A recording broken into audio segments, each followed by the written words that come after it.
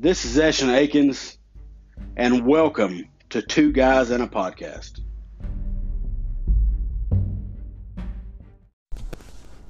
Hey guys, this is Eshin Akins. We're on the road today.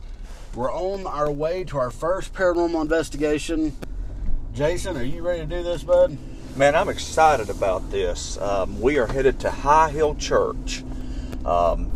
That's in southern Walker County. It's supposed to be very, very haunted. One of the stories I've heard about High Hill Church was that there was a gentleman a few years ago who was hunting around the church. It's kind of out in a secluded rural area, and he came up on another hunter who said that he was the pastor of the church and that he was just out hunting himself.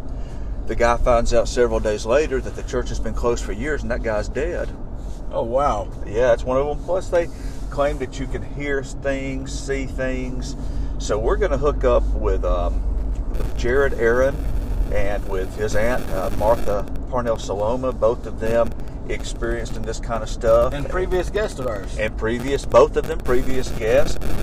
Great folks. A wealth of information and history as far as Walker County goes. Mm-hmm. So, man, I'm excited. This is our first time recording on the road. Yeah, I went and picked up a new microphone that hooks up to my cell phone. That it's got pretty good sound quality. Going to expand a little bit more for our regular shows on that, I believe, with this company that this microphone came from. We only use the best technology for this show. We don't fool around with any Mickey Mouse stuff. This is top of the line, all the way, first class. That's right. So we're going to meet Jared and his aunt at another supposed haunted location in Walker County. I've heard, reading things online, the Jacks in the town of Parrish that we're meeting them at is a haunted location, known haunted location. I have heard the same thing. You know, when we get there, we might stroll in and ask some of the people working there. That's a great idea. Yes. Great idea. Mm-hmm. So, Jason, what more do you know about this cemetery? Now, I read a little bit about it, that at night sometimes you'll see what appears to be a congregation of people having a revival, to say. I have heard that same thing. Not much more than the story I told and what you just said. Of course, lights and orbs do appear, according to reports. I don't know exactly what type of entity is present there. We're going to be ready. We're going to be prayed up, and we're going to go see what we can see. That's right. Now, I understand you talked to Jared ahead of time. He's bringing some video equipment. Yes. And we'll also be taking pictures as we usually do. And I think how we'll handle this, obviously, guys, if y'all have listened to our show, we're kind of very, kind of a guerrilla podcast. We don't do anything in the way of editing. So you may get clips after this that are us actually on site recording for the show. Yes. During the investigation itself. What if we put that on Facebook? We could definitely put it on Facebook. Man, I'm telling you. We want the folks to see the action. We love to describe it to you on the podcast, but to be able to see the action too, man, that's great. That's a bonus. And it may be a good start for our YouTube page that we have, but have not put anything on. This would be a kickoff, wouldn't it? It would be a kickoff. Yeah. Speaking of looking good, man, this new truck you've got looks fantastic. Man, I appreciate it. It's something else. It's a Ranger, a Ford Ranger. Now, the Ford Rangers I grew up with were small. Very small. And this is about the size of what I would have considered a full-size truck back then. Right. They went out of production for a little while in the United States. They were still being produced in other countries. Mm-hmm. But they brought them back to the U.S. a couple years ago, and man, they're something else. They still got the 4-cylinder in them, but they've got a small turbo on them. Packed with safety features. This thing has 7 different airbags in it. Wow. You got an airbag at your knees down there. To keep me from banging my legs up. Absolutely. All right. Well, now, we were talking earlier, and we were discussing a recent posting we put out asking people what their favorite Halloween horror movies were, and we got a great response. Absolutely. And we're looking forward to talking about that later in the episode or in a future episode. But to kind of strike on something fresh, you and I both saw the new Halloween movie this weekend, Halloween Kills. Halloween Kills, yes. Man, it was, I was blown away by the movie. Tell me what you thought. Man, you know, I loved how they started off kind of piggybacking on the previous Halloween movie that came out, was it last year, year before? Year before. They piggybacked on that, and then they went back to 1978. Yeah. To show the original action, man, and how some things transpired. And I'm going to tell you, and as far as Michael Myers, I've never seen him so brutal in his killings. Yes. I agree. I thought they did a really good job with portraying kind of what if you were in a small town like that and there was a mass murder on the loose, kind of the trauma that everybody's going through. Everybody's scared. They don't know if their loved ones are alive or dead, and just the absolute horror of the murders. It was intense. Oh, it was absolutely crazy. And then, you know, when he comes out of the burning house and he basically just handles like a boss an entire fire department. It's massacres. Just destroys them. I mean, and these guys have axes. They're ready to go, but they're not ready for that. Well, are you ever ready for somebody that's basically a living, walking demon? Pretty much. Someone who, he looks like he probably is around 6'6", 6'7", powerfully built, psychologically disconnected to the point to where he doesn't really feel pain in the same way normal people do. Reminds me a lot of some of the folks we saw who would come in our past job who would be under the influence of a substance, and they wouldn't feel pain. They were incredibly strong and could just keep going and going and going. And sometimes you wondered, are we going to get this under control? Absolutely. And I kind of expected Laurie Strode to be the one to be able to kill him. I figured this would be the end of the franchise. Yeah. I think that was there. Some people were expecting that, which they've come out now and said, well, there's going to be a third one. It'll be the last one. Halloween ends next year.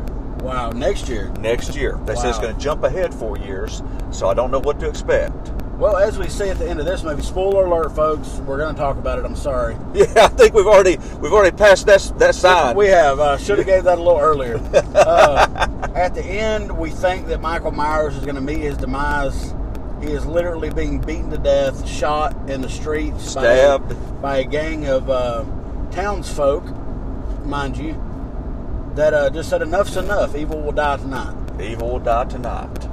And you get past that and you cut back to a scene in front of his old house where Laurie Strode's daughter and granddaughter are that have already been attacked by Michael. And it cuts back and he's fighting back. Yeah, and that's what, I thought about that scene. And when I first saw it, I thought, man, there's no way. Forget about it. But then I thought it through and I thought, wait a second. If this guy really if he's that psychologically disconnected and it's just not hurting him like it would a normal person, he's a big, strong guy. He's just an absolute pure killer. You put just some normal people who aren't killers up against that, they're going to think they got him whooped. That's it. And then here he comes with a vengeance. And when you got a guy that big slashing at you with a knife, you're going to freak out. And he seemed a lot more mobile in this film than he has in the rest of the franchise. Yes, yeah, he did. Very much more athletic, very much more in tune to what he's doing. Yeah, which makes him even scarier. Absolutely. We've been watching Halloween. When the first one came out, 78, I believe it was. 78. Yeah, long time. The first time I ever saw Halloween was on a Sunday night movie of the week back in 1982. And man, I thought, boy, I have seen the perfect horror movie. Yeah, I mean, it's and I really think that's what kicked the horror franchise off in high gear. Yeah, what they call the slasher films. That's it. Yep. I very much enjoy horror movies. My kids enjoy them too, but I have to cut them off of it because they have nightmares and such. Well, the pantheon of horror movie villains, I don't think you can really. I think he might be sitting at the top. Absolutely. You know, Michael Myers. You have Michael Myers. You have Jason. My personal favorite horror franchise. I do love the Halloween franchise, but I love Nightmare on Elm Street.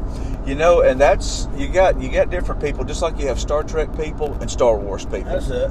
You know, you got folks who are Beatles people and folks who are Rolling Stones people. But in the horror movie genre, you've got either you're a Jason Voorhees or a Michael Myers fan, or on the other side of the coin, you're Freddy Krueger and Nightmare on Elm Street. That's it. Yeah. And I love it. I mean, it's just, you know, I got to thinking about it when we made the post about your favorite horror movie. And it took me a minute. I had to think because there's so many great ones. Oh, yeah. I mean, you've got, you know, Jeepers Creepers and, I mean, a whole just catalog of horror movies. Mm-hmm. Mm-hmm. And I just said, you know what? Since childhood, Nightmare on Elm Street has been my favorite. Yeah, yeah. It was never my favorite, but I have to say it was one of the most original. Absolutely. And creative. Which, I mean, of course, Michael Myers and Friday the 13th with Jason, they were very creative, too, in the ways they done their own thing. Yes. And, you know, the Friday the 13th films, they probably scared me the most because, kind of like the way you grew up, we grew up with a lot of wooded area surrounding us. Mm-hmm. And Jason was always in the woods. Yep. And he was unstoppable. No matter what, he was unstoppable. And that just scared the bejesus out of me.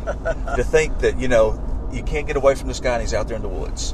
Well, when you come to things of legend, Jason, like Michael and Jason and Freddy, can you really stop them anyway? Can you stop any of them? No, you can't. You can't. And they transcend what you. They're just something that is more than human. Absolutely. I mean, you got to think, Freddy, he operates off the fear of people's dreams. Mm-hmm. Well, and Jeepers Creepers, he's operating off of fear. Mm-hmm. He's trying to smell the fear. Michael Myers, the boogeyman, it inspires fear in the same way that Jaws makes people afraid to get in the water. And they go into more detail in this Halloween movie as to why Michael is able to survive, basically, you know, being killed in all these other aspects. Mm-hmm. Every time he kills, he grows more powerful. Yeah, he just grows more stronger, almost like somebody who, a professional athlete who's at the peak of their abilities, and with every victory, they become more invincible. That's it. And people think he can't be beat. That's right. You know. You know, we've talked about what I thought of the movie. What are your thoughts of the movie? I mean, Well, you know, I really, like I said, I felt like the way that they handled the concept of this is a small town, everybody knows everybody, and here we have this situation where you have someone on the loose that is just murdering, it seems at random, mm-hmm. and you know, the terror that those people were going through, wondering about, are they safe? Is their family safe? Who is it that's dead? You know, I haven't spoken to my kids. Are they okay? To see that and to see how that gets turned around into rage and into a feeling of we have to put a stop to this. The system has failed. The police have failed us. We got to do it. We got to put a stop to it. I thought that was really, really interesting. And then just like you had said, man, the intensity. I mean, normally when I'm watching a movie, I'm kind of relaxed. And this one, I was not relaxed at all. Not a bit. It was every second was intense, and I was physically tired when I got to watch it. Absolutely, it was a movie for sure. It was, and too, I felt like, you know, what you just explained about how he wasn't killed, and you felt, oh, there's no way he's going to make it out of this. And then when you start thinking about it, you're like, wait a second, he got out of that, but it's believable. It's not, and for anyone who has never dealt with someone who was on some type of a substance or who was extremely strong and maybe extremely mentally ill, if you have before, you'll understand what we mean by they seem unstoppable. And there's something about someone like that who has no fear of anything, dealing with even a group of people who are afraid, that one person can overpower the group. That's it. Absolutely. Mm-hmm. And you also see, you know, I know in past movies, with Michael especially, he'll just appear in a location. Yes. Without any sense of how he got there. There seems to be no rhyme or reason to it. Right. Like he is like a force of nature. Because in the last scene of the movie, you see him. He's killed all the people in the streets, which is a couple blocks over from where they're at. And Laurie Strode's daughter looks up the window and sees a child in the window of the room. Right. Well, she goes up there, and then all of a sudden, Michael's behind her. He's behind her, and it's reminiscent of the original murder scene in the first Halloween. That's it. And we don't know whether the daughter survived. You see her laying there, still alive. I felt. Yeah, I think so. But who knows? Exactly, and who knows where it goes from there? Right. Michael's in there are people downstairs. He's upstairs. Well, how did he get in there to start with? Right. You've got law enforcement around. You've got other people. Mm-hmm. How's he get into the house? Maybe he goes through a back door. Maybe he just glides through everybody unseen like just a pure force of evil. Right. Maybe he's just got that ability. Maybe he's got a supernatural ability. He's like a real-life Grim Reaper. That's it.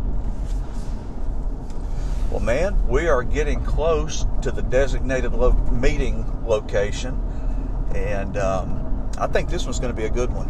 I do too, man. I'm really jacked about the investigations we're going to do this month. This one's kick it off, and then we've got the last one. It's going to be the Old Townley Jail. That will be the coup d'etat. That's right. We haven't got a location for next week yet, do we? That is still in the works, I believe. Okay. And so far, now we'll be minus our usual guide on this Paranormal Billy White, which makes me a little bit nervous because I put a lot of faith in Billy as far as because he's handled a lot of these type of situations and kind of guides us in there and kind of our spiritual advisor when it comes to it in every way, shape, form, and fashion. That's right. And so he will not be with us. He'll be with us on the later investigations, but not tonight. So we're just going to have to put our trust in Jared and Martha and the good Lord. That's right. And each other. Jason, I started listening to this guy on YouTube about a week ago. I sent you the clip where he uses a spirit box to communicate with the deceased. Yes. What do you take in that? What do you... I don't know what to think. Because I'll be honest the guy, with you. He was... the first one I watched, and it's because I was watching something about Queen, and I started looking up stuff about Freddie Mercury. And he's Freddie Mercury is one of the individuals he spoke to. Mm-hmm. But then he also spoke to Jesus. Which makes me a little suspect. It's different in the aspects of religion that he looks at, that everybody goes to the afterlife. Right. And not, straight to heaven or hell, which I guess we don't go straight to heaven when we die, right? Well, to be honest with you, you'd have to... That might be a question for Billy. Yes. We'll raise that again. I don't know how to answer that exactly. I just thought it was interesting, and I have heard, and the common, amongst people that do believe in heaven and hell, it's you die, you either go to heaven or hell. But I have heard, you go to be with God. But that's not heaven per se. Right. Heaven comes later. After the rapture. And as far as hell goes, you just, I don't know. I truly don't know. Wow. But I just thought it was interesting. I sat and watched this guy for hours. Yeah. I watched him interview Freddie Mercury, Marilyn Monroe, Jesus, twice. Well, is he? Do you think he is connecting to the spirit dimension? He is a sensitive, from my understanding. I've not read a whole bunch on him, just watched his videos. Mm-hmm. He is a sensitive, and he does communicate with his spirit guides. According to him, everybody has spirit guides. Okay. Generally, you have more than one throughout your life. You've got several at a time. that watch over you in your spiritual aspect. And they can be even past family members, can't they? Can be if you say you're young when a family member dies and they get assigned to you to say.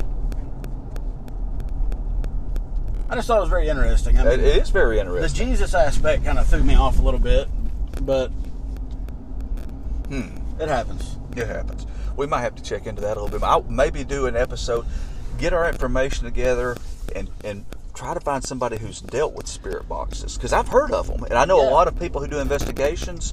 Some of them will use a spirit box. You know, they say when a spirit speaks to you from the other side, it's in reverse. Yeah. And they have to use a soundtrack to play it back for the audio, for the words. Well, now, Billy's talked about that. About recording messages, you know, like that. I know he spoke of that. He used to have a recorder, if I'm not mistaken, that would pick up things. And they don't make them anymore. He tried to buy a new one. Yeah, and they don't make them anymore. Right. But I've looked into some EV boxes, stuff like that. They're not really expensive. You know, they're not. I looked at them too. They're not that bad. No. Well, guys, we'll cut off for now. Like we said, you may get some clips here and there of different spots in the investigation going forward to the episode. So don't be alarmed when it's kind of weird. We're just randomly talking to you after going blank. Guys, we'll be back with you shortly. We're about to meet up with the rest of our investigation party, and we'll get the rest of the ball rolling for you. All right. Guys, we told you we'd be back with different clips once we got to location. It's Eshin Akins here. We're here with Martha Saloma, previous guest of ours. We also have Jared Aaron with us, along with my wife, Ashley. What we're going to do, Jason, we're going to let Martha tell what she knows about this location. That sounds great. Martha? Well, High Hill Church has, I'm not sure how long it's been abandoned, but for years it's kind of been like a rite of passage for local teenagers around the Cordova and Parish area to come in. And so there's different tales about it. One of them is there's like a little girl that is seen in the graveyard. Another one is back in the day when there was still a piano here, if you played the piano, something bad would happen. And one of my former students, who is a very, was not prone to make things up, they had come out here, she and a cousin and some other kids. The first time they came out, she said she didn't take it seriously.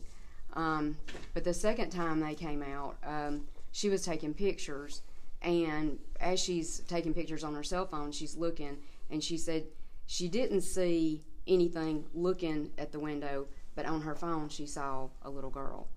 And that night her cousin, just for whatever reason, came in and he played the piano. They did have a wreck on the way home, and I know this. And then a week before that, there'd been another person who he had played the piano, and he had a wreck on the way home. So that's just one of the legends about the church. And so it's just always had that thing about it that, local type stuff. And we're in a very rural area. This at one time was a very active mining community. Right. And so this church would have been probably frequented for decades by people who worked in the coal mines. Right. And as we were looking just out there, we could see a shelter where they would have dinner on the ground and come decorate the cemetery. Sure. Yeah. So it's got a lot of history, and some of it may be forgotten, but it definitely has a lot of history. Yeah, sure does. Mm-hmm. I'll say this, Jason. We talked about it in the truck before we started recording. When we pulled up, you just get that vibe of this place. It was instantaneous for me. It was. And I didn't even realize we were here because I was looking at my phone, and I just felt a cool sensation, almost like a chill, but not quite a chill. And I looked up and I saw the corner of the building, and I knew immediately where we were. Absolutely. And I was like, oh man, yeah. Hey, you said that you spoke to a fellow about this place that was hunting out here. Well, no, that's a story that has been told about it, that there was a local gentleman who was hunting here several years ago, hunting in the area near the church, and he came up on another hunter. I'm not sure what type of hunting. I think it might have been squirrel hunting, and they spoke, and it was a very congenial meeting. And the gentleman said that the other hunter that he met informed him that he was the pastor at High Hill Church and that he was just out here hunting. And this guy had just moved here, wasn't from around here, but he found out later that High Hill Church had been closed for many years and that particular pastor had been dead for quite a while. Wow. Yeah. Yeah, it's incredible. It's amazing some of the stories you hear about a place when you really start looking into it, especially for us doing the show. Yes. We hear these stories and we're like, well, we always say we're going here. Yeah, we're going to check it out. We say that you don't have to go to Hollywood to find a good story because it's just around the corner from you. That's right. That's right. So, if you want, we'll just kind of walk around, check it out. We'll dive into the investigation, folks. We'll be back with you shortly. We'll do another clip here in a bit. We're kind of waiting on the sun to go down a little bit. We're going to walk around the church, check it out, take some photos, and see if we can get anything. Sounds good. Guys, we're recording you another little clip here. The sun's finally went down for us. We're standing in the middle of the graveyard right now at a Confederate tombstone that Jason was drawn to. A similar area that I was kind of drawn to, more middle of the cemetery. Jason, what are you reading there, buddy? It says William Richardson, Company K, 50th Alabama Infantry, Confederate States of America. Now this looks like it may have been added later. Could have been the Daughters of the Confederacy. Yeah, I think so. They do a lot of that. Yeah. I just wonder if he died in action or of some other type of cause. Yeah, man, I just, there is a presence here. We felt it when we pulled up. We talked about it. Yeah. It's not a malevolent. No, I don't feel that at all. I don't feel anything threatening. Nothing at all. Mm-mm. It's peaceful out here. Yeah, it's kind of it is. It's kind of like it's very much at rest, very much in its own world. The temperature's dropping a little bit, but I've not really hit what you would call a cold pocket like what we experienced at Blooming Grove, or even at Easley. We hit some cold pockets when we shouldn't have. Well, I'm going to tell you this. When we pulled up, and I told you this, I was actually looking at my phone, and as soon as we turned the corner and rolled onto the property, I felt the cold. Yeah. And I was in the truck. It's a lot cooler. It was a lot cooler when we got out of the truck from when we got in. So here we've got, it's a little cooler. Folks, we're walking back out of the cemetery, walking toward the church building.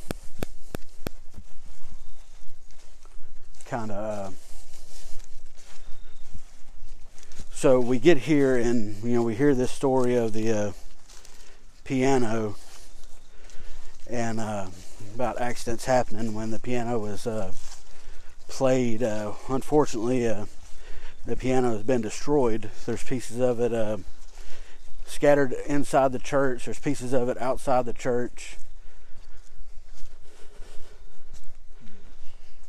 Some creative writing taking place on the church. That's very creative writing. There's a bunch of graffiti. It's very disheartening to see people come out and vandalize a possible piece of history. Standing here trying to envision, Jason, what this church looked like in its prime, and what as the churchgoers come in and out, and you can just imagine pews on each side, people singing. You've got folks in this graveyard buried here that some of them were born a few decades after this was a nation, a country. Mm-hmm. So there's some deep history here. And stories that will never be told. Some of the gravestones we seen don't even have markings on them. It's just a rock. Right. I mean, was that somebody that just couldn't afford a headstone back in God knows when, 1700s or 1800s? Who knows? A lot of history here is, it's about like Blooming Grove. There was a lot of old headstones, old Confederate. There's some Confederate graves. As expensive as things are now, it might be just the other day. That's right. They couldn't afford a tombstone. What's your take on this, Jason? What have you felt? I know we talked about when we showed up, we had a feeling. It really feels like it's in its own universe. It does. It feels different than the other two cemeteries that we've checked out. It does. In the past couple years. You almost feel like you're going back in time. Mm-hmm. I kind of feel like looking at this building. I think Martha mentioned it, that it looks like they may have added on to this building at some time. Yeah, definitely. And it's still structurally still very sound, but of course over the decades it's been vandalized by youth. Yeah. Now what we're looking at, folks, for our listeners that are not from our area, it's a brick building that it appears they've put wood panels on over time. Yeah. Old oak wood floors, concrete steps going up to the church. Relatively a small church compared to maybe what some of y'all have seen in your life. This was a small community church, and just for probably families that had lived here for generations. I think coal mining families. And I'm not sure what kind of church, if it was a Baptist or if it was a primitive Baptist church. Jared, we have Jared Harris and Martha with us. Jared, do you have any idea what denomination this church was? No idea. No idea. I didn't know about this church over the days ago. Okay. Looking back, I have remembered some students talking about it over the years, but very little knowledge on my part of the history. Somebody had mentioned it, and it's one of the haunted places in Alabama. When you look it up online. Yes, known as in Walker County. This is one of the locations. Yeah, the Jackson Parish that we met at is supposed to be haunted. Yeah, I saw that. That. Mm-hmm. Yeah. I actually, one of the people I asked about this place told me they didn't know about this place, but they did know about Jack's. Yeah, depending on when you get your chicken there, you might be haunted later. We came in, Jason. We saw this building that's sitting in the middle of the cemetery, mm-hmm. and we walk up to it, and we hear the story of the girl that saw the apparition. I would say the reflection, not her reflection, but a girl, a young girl. And there is inside the building. There's two gravestones. Yeah, old, very old. I'm assuming the building was built later. Yeah. There's no grass inside. It's the dirt. I thought it was odd, and then I asked Jared, why would anyone do that? And I think he had the best answer. So love will make you do strange things. I guess so. Someone, that's an expression of love. Mm-hmm. And it's still being decorated. Yeah. Someone's taking care of it now. Mm-hmm. Some old family members. I can't imagine that the church still has any kind of association. That I wouldn't think so. It could just be that people in the community who have deep roots. This is just a location that say, we need to still keep that tradition going. Absolutely. They may still have decoration here. Very well might. Yeah. Very well might. Yeah, and I know, Jason, when we came down, we turned on the road that the church is off of. Very rough road. I'm assuming it's not traveled by much other than locals. They're definitely not traveled by the local county government. Yeah. That's something Walker County needs to take care of. Someday. Some way. I hate that it's been vandalized because I bet this was really a good place. Yeah. Yeah, I do too. And I think it's there again. It may not have a marker. It may not be on a registry anywhere, but this is a part of local history. Yes. Yeah, no doubt. The spirit of this area. We talked about Jason. We didn't, we don't get the feeling of any kind of hatred here. No kind of negative feelings. I don't get it. Do you feel any negative energy, Martha? No, when he turned the light on in there, it just seems like it would have been a very warm place to come. I think so. Mm-hmm. But you can feel time here. You can, and I can imagine, old Baptist hymnals coming out of this church. Oh yeah, and just a place that people look forward to coming to and being together. Yeah. Just lost in time. Yeah. I don't feel that negative feeling that I got at Easley. I felt a negative feeling at Easley Cemetery when we were there. Too many wits buried there. Nothing against the wits. You're all wonderful people. Wow. Yeah. Well, guys, we'll come back with another clip here in a bit. We're going to do a little more walking around and talking. I'll be back with y'all shortly. Hey, guys, we're back again with another clip. We're getting ready to head out. We've concluded our investigation. A a lot of stuff. We've looked over some video that Jared recorded, and we did see some strange things in the video. Some the lights flickering after he set a camera up in the doorway of the church and left it there while we walked around, investigated, looked around, all that good stuff, and some flickering of the lights. Yeah, it's interesting that on that camera footage, over a 7-minute time period, it's like the light you visibly see it dying, and then you see a flickering over in an area, and that particular area corresponds to a picture that you took. Yes, we started hearing a noise that Martha pointed out to start with, that she felt like something was moving in the church. Now, guys, mind you, the church it's run down, it's beat up, it's not in good shape. It's been vandalized over time, and I decided to take a picture over my shoulder, just to say, in my mind, I'm like, well, if a spirit thinks we're looking at it taking a picture, it's not going to show itself. So I snapped a picture with the selfie camera on the phone and picked up what appears to be a face in the window in the same area that the lights were flickering. It looks like it could be an apparition. Could very well be. I didn't really, Jason. I did get a pleasant feeling there. I did until you showed me that picture. Right. Well, after hearing the story of the piano that was demolished, Yes. there was pieces outside to the other side of our vehicle. Yeah, somebody did that with a vengeance. Yeah. So after hearing that, it kind of gives you the inkling that maybe there is some evil entity there, but I never felt it. I never did either. In fact, I felt kind of like it was a place where there was happiness and peace. Like you said, peaceful. That's what I felt. I felt peacefulness, happiness. Mm-hmm. I didn't feel anything, crazy like we felt at Easley. I felt very uneasy at Easley Cemetery. Yes, definitely felt uneasy there. This place just, Martha said it seems like you're seeing a snapshot of time. Mm-hmm. It's like you were experiencing time, almost like time standing still. Yeah, it was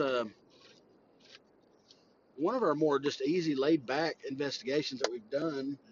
I mean, we're still roughly new to this and learning it. We still, in 2 years, haven't bought any equipment.